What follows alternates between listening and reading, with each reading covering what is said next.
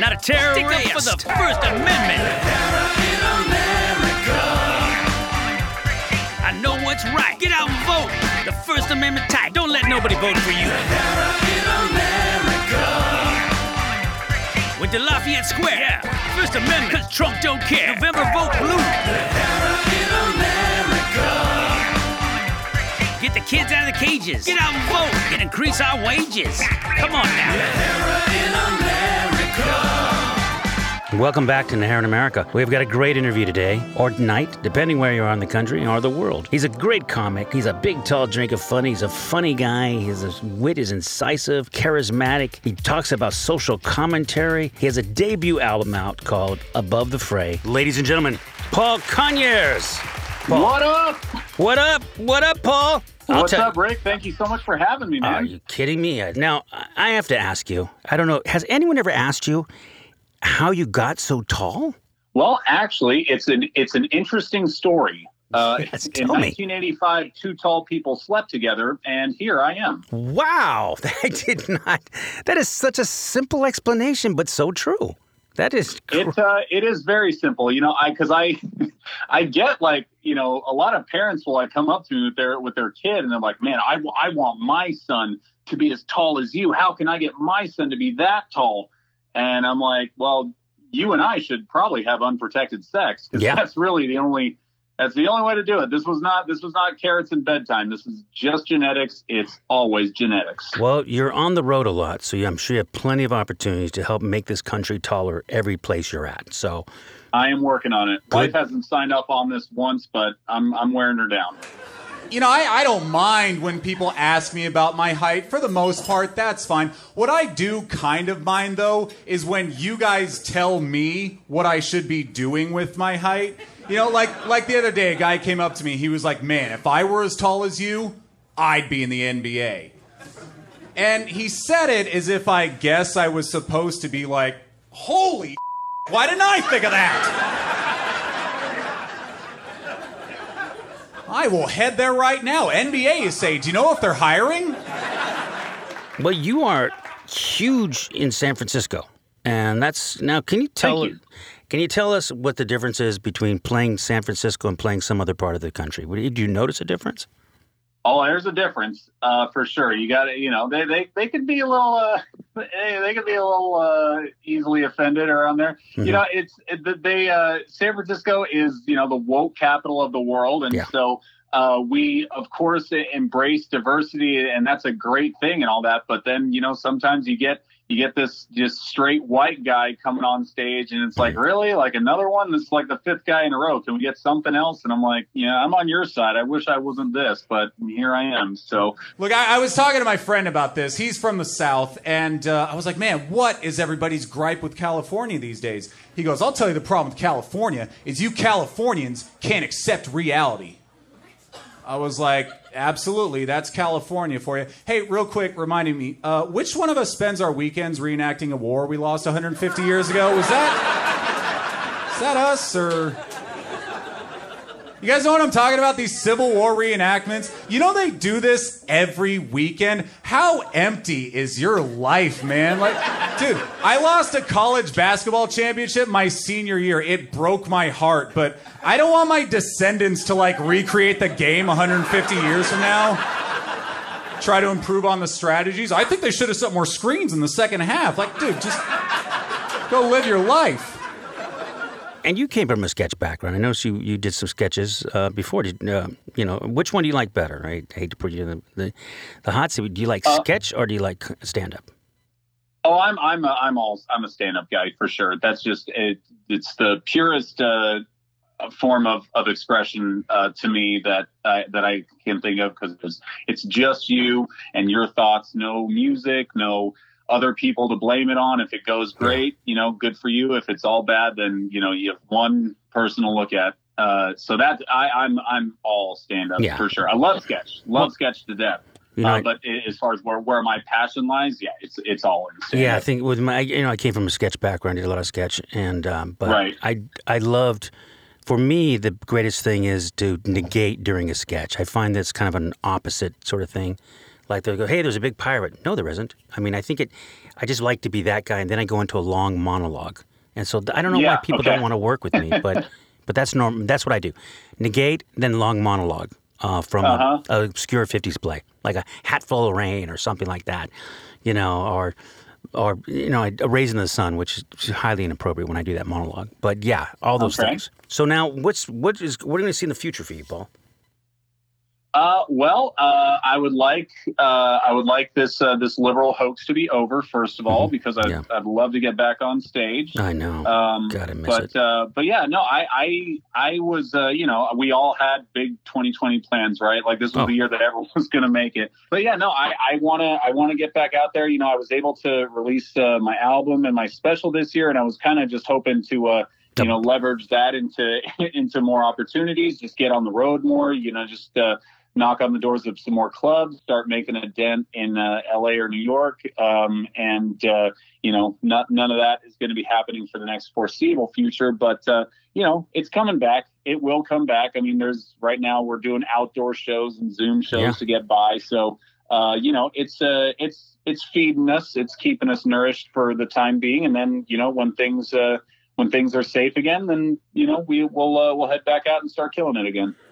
I am fascinated by how we talk to each other in the bedroom, and I would like to pass something on to the women in the audience, because ladies, sometimes, you'll talk in bed, and for the most part, it's awesome, right? You'll say things like, oh yeah, baby, faster, or harder, and that's great.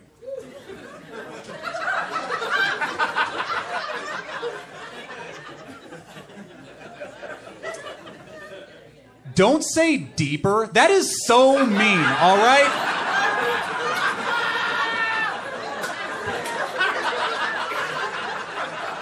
Stop that.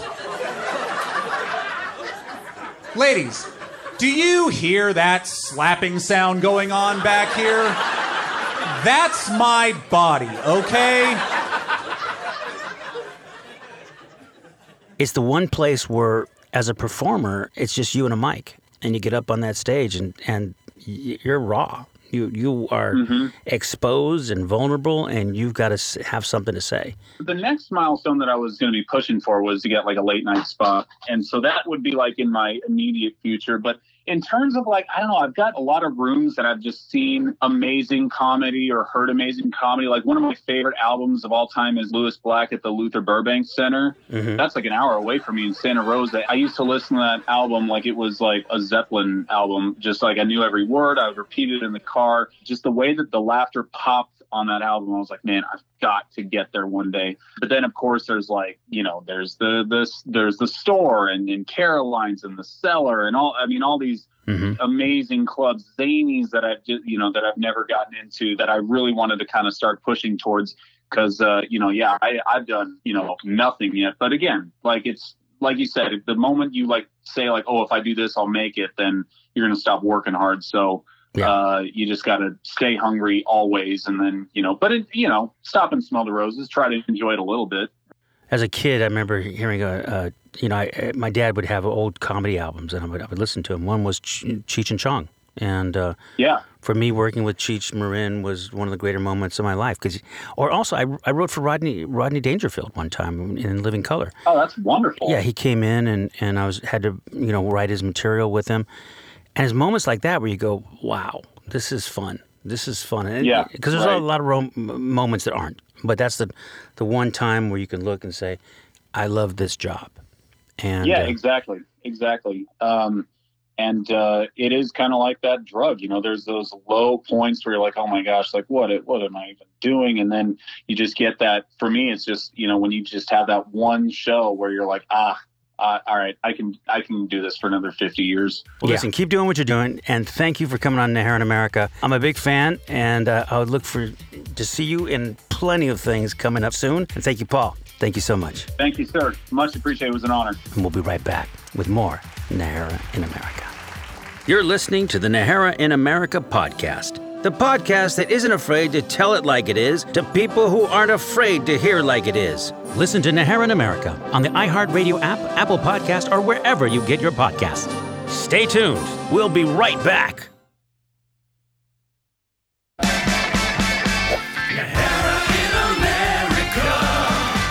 Welcome back to Nair America. This is a segment we normally don't do. We normally stay in America and we normally stay in the comedy vein. But in this case, I also want to bring up issues. One of our producers, you've heard her do the voices on the show, she's great, is now in front of the federal building and she is protesting what's going on in Azerbaijan, the issues against ethnic Armenians there and the broader sense of what's happening to Armenia. Ladies and gentlemen, Lori Tatulian. Yes, hey Rick. Lori, great to have you on the show, not as a character, but as yourself. So tell us a little bit what's going on.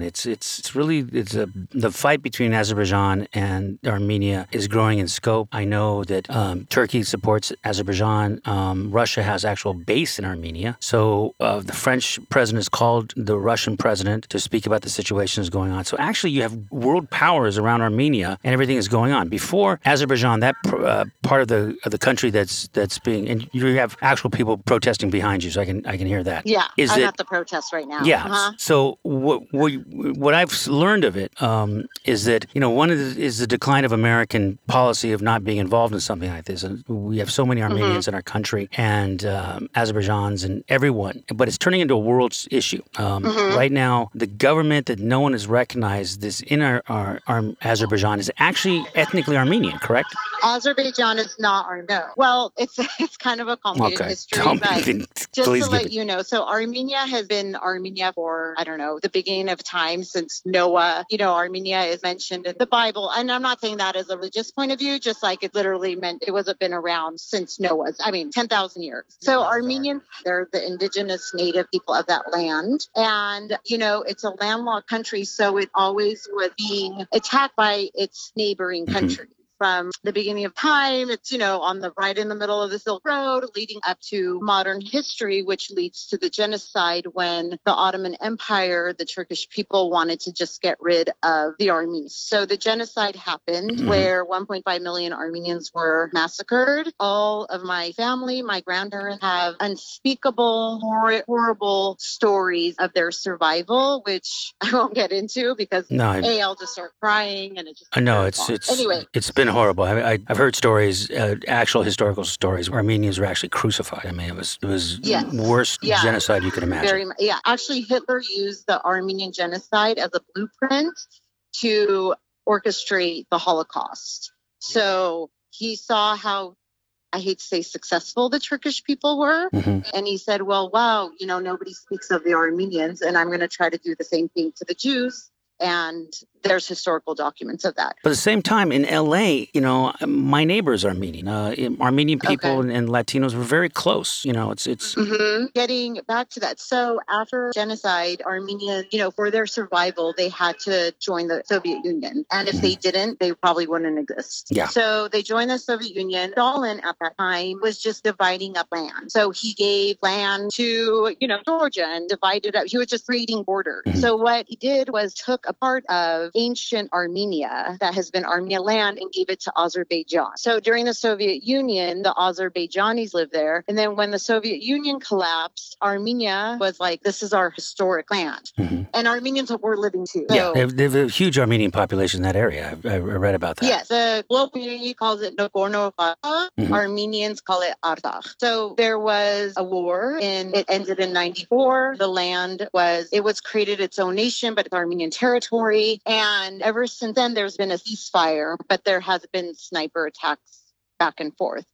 But now what's scary is out of, I guess, the blue, I'm sure there's reasons, and I could give you a lot of reasons, but I won't. Azerbaijan started attacking Armenians and killing innocent Armenians that were just living on their ancestral land.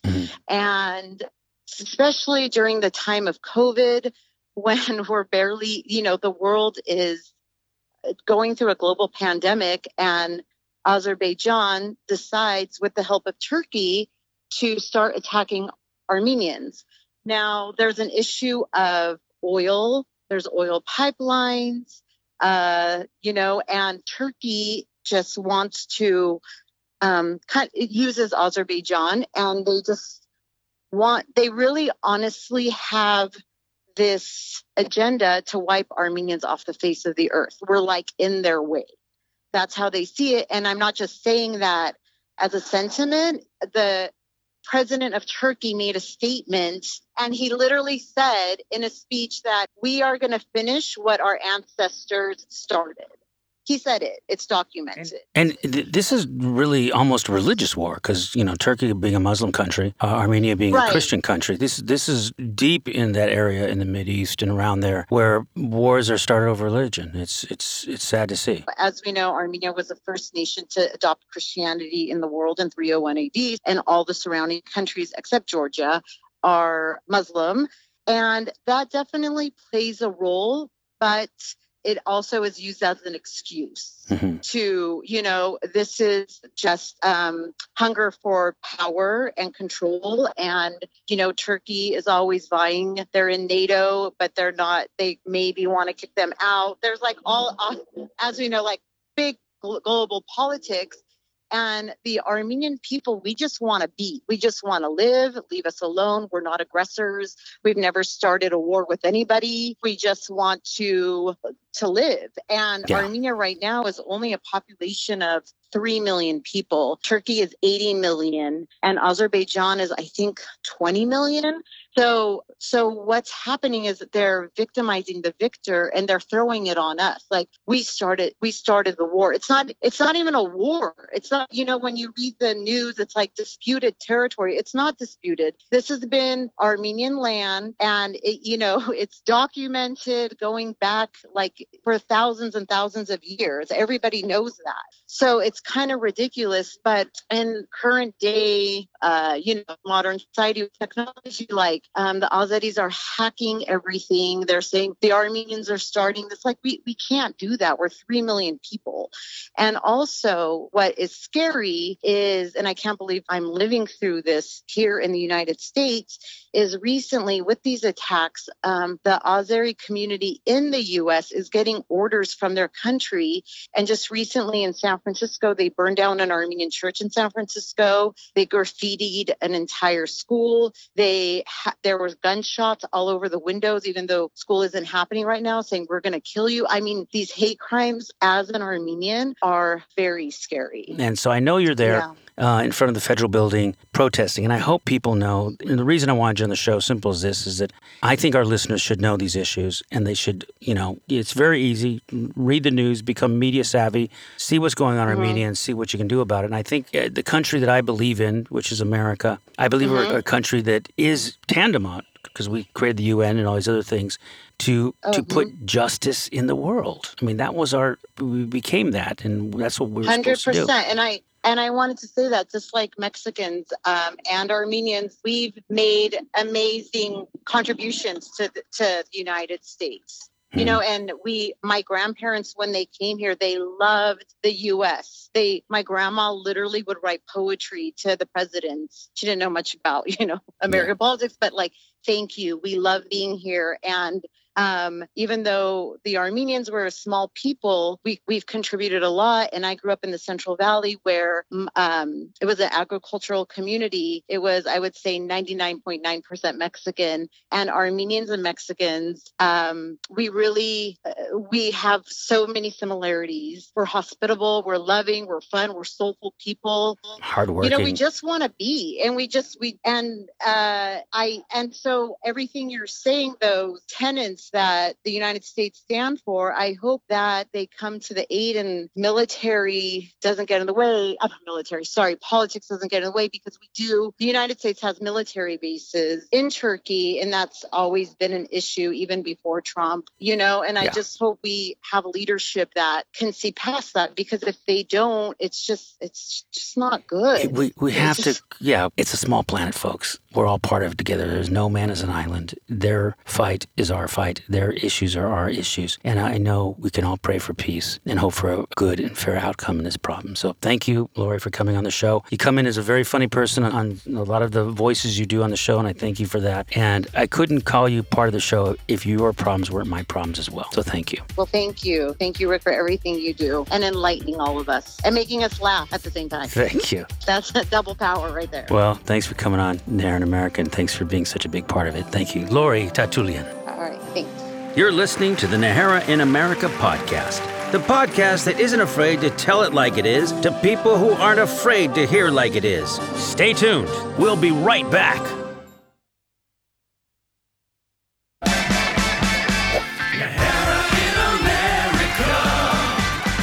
Our next guest coming up on The Hair in America is an incredible comic. He's been on the Just for Laughs Comedy Festival in Montreal. He's done the LA Riot Comedy Festival.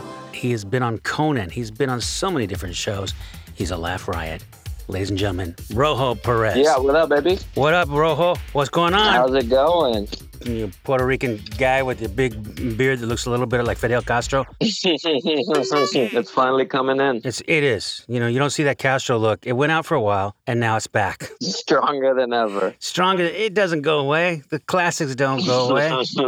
Hey, welcome coming on The Hair in America. It's great to meet you in this interview. And because of COVID, we have to be in our separate places, you know, unfortunately. Yeah, I appreciate the invite. I'd seen all the other Hispanic guests you had, and I was like, how far down on the list am I? No, you know, it's funny. I call people up, and the ones who come on, I just say they were desperate. You weren't. You waited. You were like, I'm waiting. I'm waiting a little bit longer. I was talking to Francisco Ramos, who's been on the show, great guy, and he said he talked to you about the show. Yeah. I love Francisco. He's a great guy. I've known him for years. So I mean, you've been on the Conan show. You've been True TV. You've been all over. You've been playing all the big clubs and things like that. And I'm listening to your material, and it's great because you talk about, you know, being Puerto Rican, which to most Americans is like, what part of Mexico is that? Unfortunately, they don't. Yeah. All these island Mexicans. Yeah. Well, they don't realize that you were born with citizenship, okay? I don't know how Jennifer Lopez made that deal, but... She's the queen. She's a queen. Her and Ricky Martin. Yeah, Ricky Martin talked to Lindsey Graham, and then Jennifer talked to Trump. Either way it happened. Basically, you guys are born with citizenship, which is unlike my people. They just kicked us off our land and didn't give us citizenship, so it's a different issue. I mentioned I grew up in Puerto Rico. That's where I'm from, and thank you. I appreciate that. I guess I'll start by the last few months have been a little tricky. Last 5-6 months since the hurricane. And I guess I'll start by saying my family's okay, my friends are okay, like everybody's fine, relax. It's not gonna be a weird NPR story. They're fine, but it's been a lot of mixed emotions, and it started right before the hurricane happened. My parents had to relocate to Florida, and at the time my dad didn't want to go. Just a 68-year-old man, just wanted to be home. And I had to call him, and I was like, dude, like, it was a tough conversation to have. Like, we had to talk. I was like, hey, like, what's going on? Like we gotta go. Like, it's a category 5. That's all the categories. Like, they didn't make any more because nobody stuck through 5, dude. Like, what are you doing? And I love my dad's such a sweet dude. My dad was like, well, they're trying to leave right away, and I can't just go. I got stuff. I got stuff in the house. I was like, cool. We'll lock the house. That's why we bought the locks. And all your furniture's in plastic. Nobody wants this garbage. What are you talking about right now? But I'm thankful I could have that conversation with my folks. My parents raised me in a household where they treated me as an equal, as a peer. We could actually openly talk about stuff, and it was a dope feeling. Like, I was never raised, like, I never really got hit. I was never raised in, like, a hitting family. Like, the only time I ever got hit was when I talked back to my grandma, and I told her ginger ale wasn't real medicine.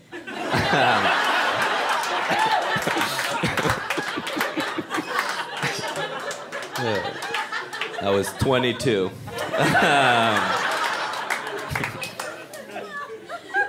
But it's weird. I did some stuff to help out. I did what I could. I did some benefit shows. I donated some money, some goods, but it's not good enough. There's still people struggling. And like, I went back. I got to go back last month, and it's getting better, but there's still a lot going through it. Like, there's still people displaced from their homes. There's still parts with no electricity.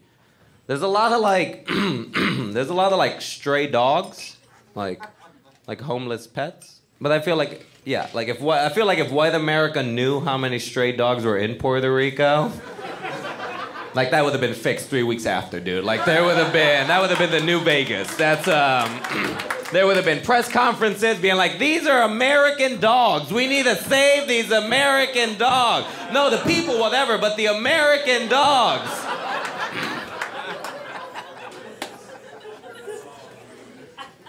feel if you don't get why that's funny, you're part of the problem. So now, has there been a place that you just really feel at home in terms of your touring? Do I feel at home? Yeah, man. Weirdly enough, when I go to New Orleans shows me so much love. I genuinely enjoy it. People come out. The city itself has this kind of feel of Puerto Rico where it's like, oh, we're all just kind of partying. Yeah. Yeah. But you have that fun energy. New Orleans is probably up there. Austin is really fun. Mm-hmm. Chicago's fun. Yeah. It's funny. I love getting out of town. LA's a different sort of beast, but being in Chicago, that's one of my favorite towns, New York, because the audience will tell you exactly what they think. You know, you'll know really quickly. It's not going to be, they don't take you in and really decide. They just know immediately, I hate that guy, or they love you.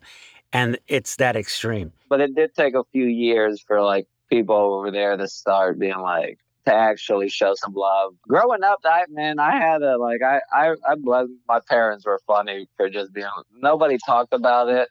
They're like, I mean, he cries every day in school, but I'm sure he'll figure it out. I'm thinking outside the box to get women's attention. I bought pheromone spray online last week. It's a real thing I have. If you don't know what pheromones are, pheromones is that thing that a dude's body is supposed to naturally produce to attract women, and I purchased it. My body wasn't making enough of the free it's supposed to on its own, and I bought it. $29.99 before shipping and handling. Has 2,500 reviews on Amazon. It's a hot ticket. Most of the reviews were 5 stars. I found 1 2-star. Xander. Xander gave it 2 stars, and his review read, "Hey, it really works, but be careful. It might also attract pigs and deers."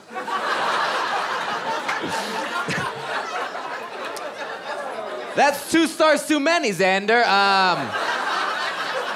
Because the thing is, Xander figured that out on his own. That is a 0-star review. And I still bought it.